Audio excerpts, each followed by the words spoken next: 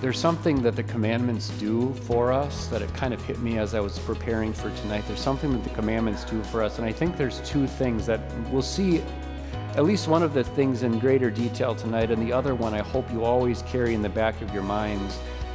And the one main thing that it is the commandments always take us outside of us. And I mean that in two ways. They take us outside of us because they always direct our lives to somebody else. Whether that somebody else is in service and love of God or in service of love of other people. The commandments always take us outside of us, away from a me focus to an other focus, to a God focus, to a neighbor focus. But the greater thing, and I hope this is in the back of your mind, because it's not just the central thing of the sermon, but it is the most important part of what we're doing here, what we always do here. The commandments always take us outside of ourselves for righteousness. We will never find righteousness of ourselves. That has to come to us from outside of ourselves.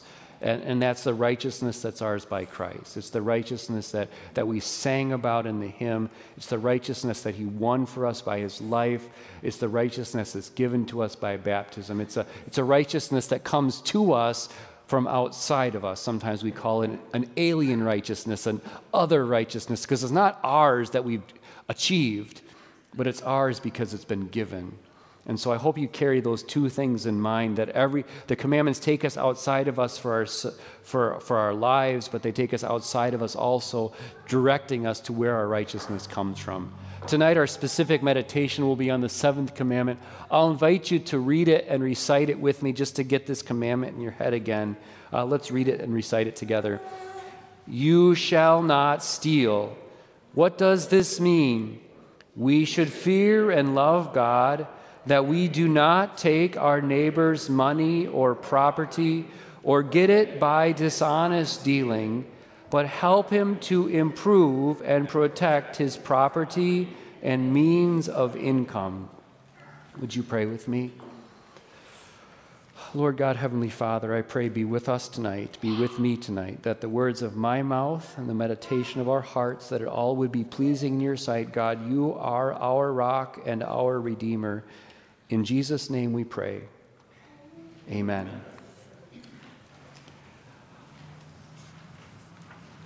I was blessed growing up to get to know both of my grandpas. I'm thinking about this right now. I focused on one in my preparations, but the other one just hit me. I learned a lot from them about working with my hands. My grandpa Monty, my mom's dad, was a farmer, dairy farmer, and my favorite time, I don't know why my parents ever let me do this, but it was the best thing ever. I was about to go away to prep for the next summer, and they said, you know what, go spend the summer at Grandpa's house. And it was the best summer ever. I worked on the farm, and we spent more time fixing machines than we did using the machines. And I was in the haymow, and I was cleaning up after the cows. We worked with our hands. We did this daily work. We were up too early and stayed up too late, just getting things done around the farm, getting hay in the haymow, all the things. That was my Grandpa Monty's life. My Grandpa Borman my dad's dad was a civil engineer, and it was always fun growing up. We'd drive around the Twin Cities, St. Paul, and he'd say, I built that. I built that. You see that one over there, that courthouse? I built that.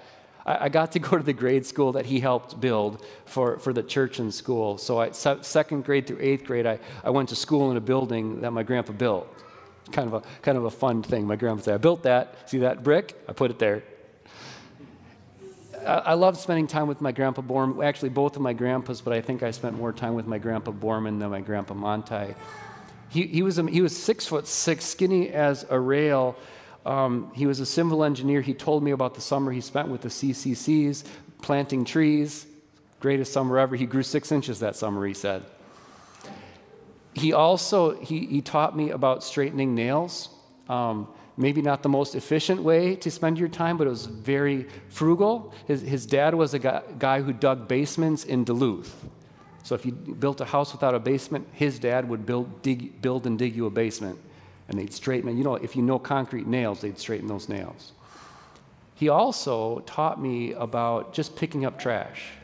My Grandpa Borman would never walk by a piece of trash without picking it up.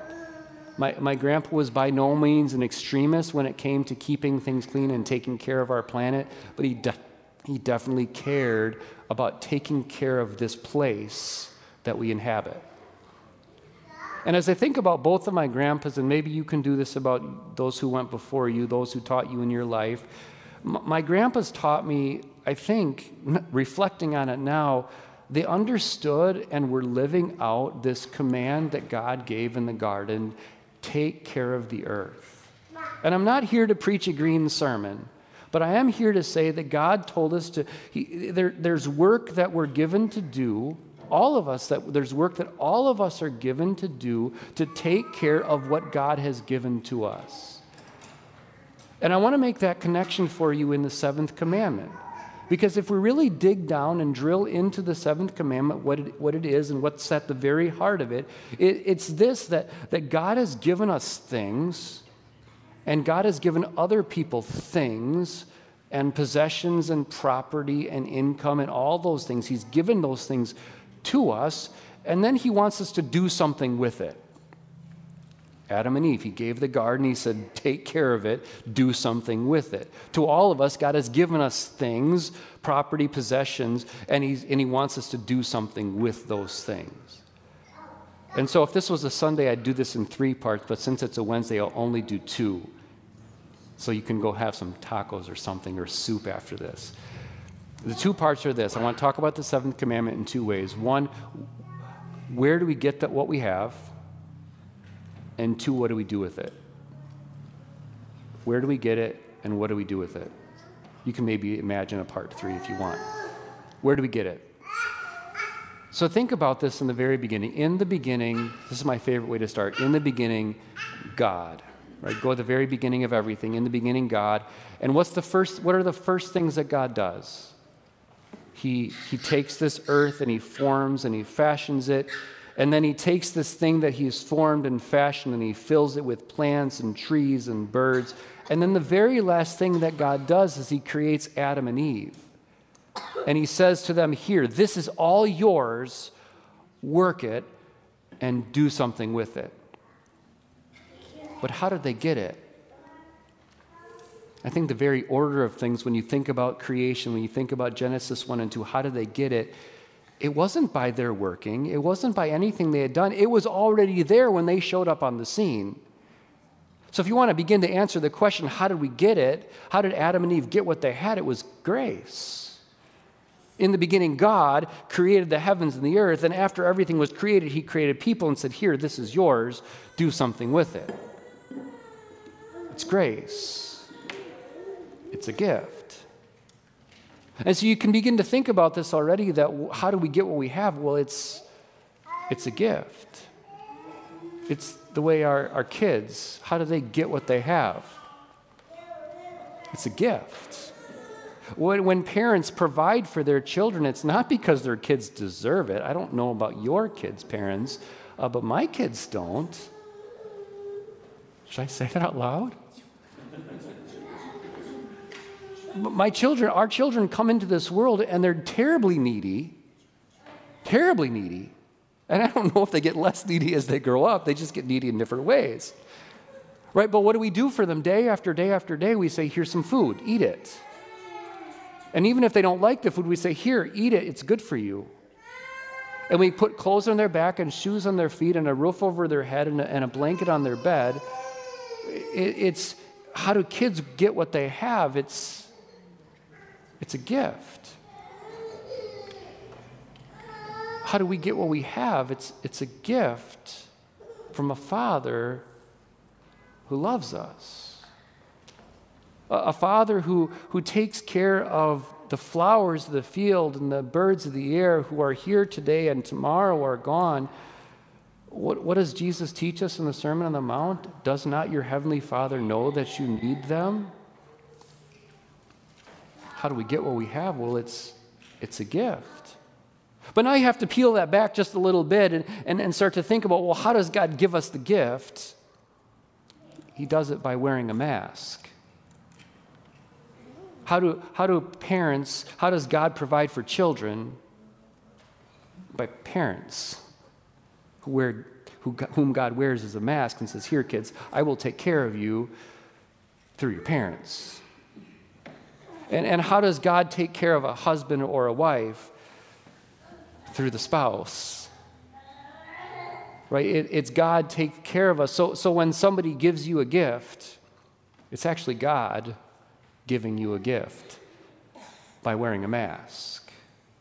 When God puts clothes in it's God who puts clothes on your back by wearing a mask. So how do we get what we have? Again, we're back to this beginning. It's by grace. It's God giving a gift. Well, then you have to ask the question, well, what about my work? What about this thing I do where I punch in and punch out, where I go through this 8 to 5 or 7 to 6, whatever your time frame happens to be? Or what about you're retired and you've let your money work for you so that now you can retire and live off of what you've saved for over all the years? How does that play into it? Is it not still God working through a mask?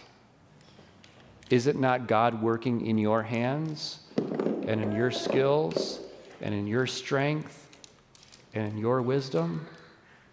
See, even your work is God's working through your work to provide for you what you need. Remember what God told the Israelites when they entered the promised land? He said, don't forget. Don't start to say to yourselves, well, look what my hands did and look what I did with myself. Remember, I always think about it this way. It's like God saying to his people, remember who brought you to the dance. I did this for you.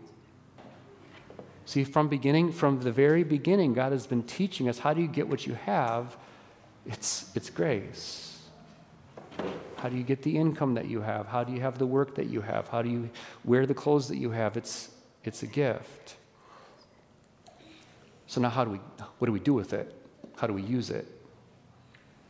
And I think this is probably where we get into the most trouble. When we think about the things that we have, if we think about the things that we have as if they're for us to make us happy, fat and happy, that's when we get all wrong. Because now what's happening?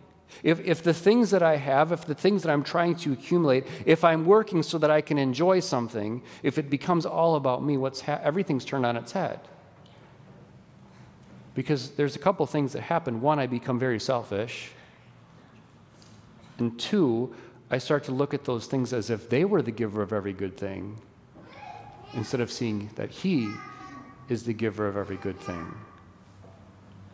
And so now, instead of looking to God as the giver, as the one who gives by grace, now I look to that, whatever that happens to be, as the good thing. You see how this commandment takes us outside of ourselves then, right? Because where does it direct us? What do we do with what God gives us? Well, there's 3 places we can use it. Could probably break this down more if it was a longer sermon. Take care of your family, right? God has given us the resources, the financial resources, the possessions, the property that he's given us so that we can take care of the people God's put in our lives. Right? Why do I go to work? Why do I hope for a paycheck? Because I have children at home and a wife at home who need me to take care of them. Right? I have a wife, husbands, you have a wife who needs you to take care of her. Wives, you have a husband who needs you to take care of him. You have family members whom God has put in your life so that you can take care of them. God has given you what he's given you to serve especially your family. Remember what Paul told Timothy. I'm just trying to paraphrase, but take care of your family especially. I just got to read it to you. I'm sorry. I'm not sorry. Anyone who does not provide for their relatives, and especially for their own household, has denied the faith and is worse than an unbeliever. You see the heavy burden that God places on what he's given us, that we would take care of our family. Right? So why has God given us what he's given us? To take care of our family and to support our church. Right? See, now we could get into a whole stewardship talk here. Because why has God given us the resources he's given us? So that we can be part of a ministry, part of a gospel ministry that's bigger than us. so that we can do together what we could never do by ourselves.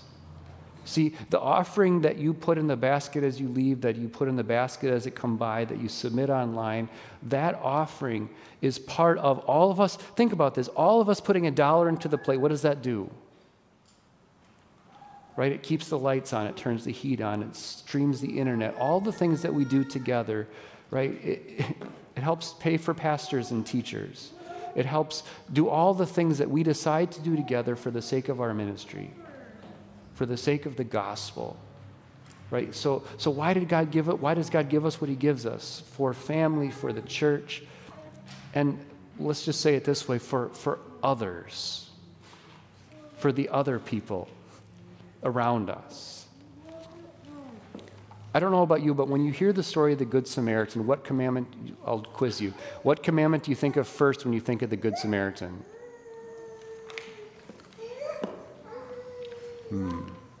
I almost always think of the fifth commandment, because he's taking care of his neighbor's body, right? The other guys are not taking care of their neighbor's body. The Good Samaritan's taking care of his neighbor's body.